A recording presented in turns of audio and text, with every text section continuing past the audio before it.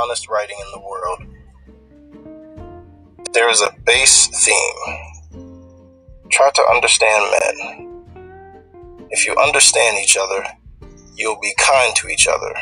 Knowing a man well never leads to hate and nearly always leads to love.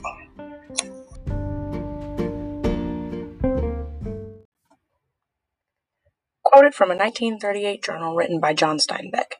Steinbeck was an American author whose work surrounded the destitute lives of the laboring population near the end of the Great Depression.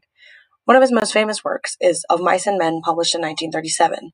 To get to the point, this book was unsurprisingly challenged and banned in many places around the world, and I'll talk to you for just a little bit about the reasons why.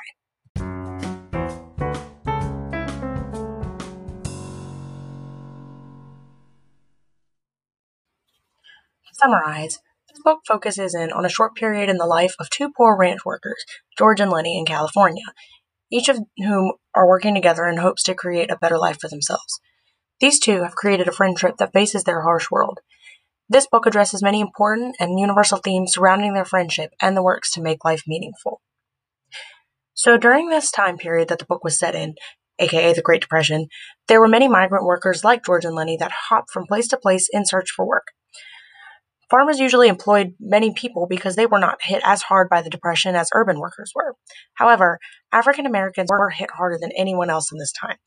Apart from being the first to lose their employment opportunities, of course, racism and racial violence increased significantly during this period. So one of the main characters in the book, Crooks, alludes to this phenomenon in the story. Context of this book, or really any book, is really important to understand the theme, story, and the reason that it has been challenged and banned. The American Library Association has documented where and when it has been banned.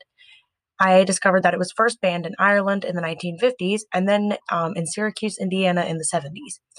In its various challengings, the book has been called out for profanity, unquote, profanity, morbid, and depressing themes, Steinbeck's anti-business attitude, derogatory towards African Americans, women, and the developmentally disabled. So as for my personal opinion regarding the book, it was extremely well written and had one of the best storylines that I have ever read. I read the book in one day, that is exactly how I would recommend to read it. The book does have derogatory elements and obscene language that would absolutely not be acceptable today, but it was accurate for the time period. Now, I am 100% not saying that this excuses how these minorities were treated in the book and at the time period. It should not have been a social norm, but it just was. Apart from that, I think this book is extremely important to read because it is a very accurate depiction of life during that time, and it was a very, very good story. Thank you guys for listening through the third episode. Be back soon.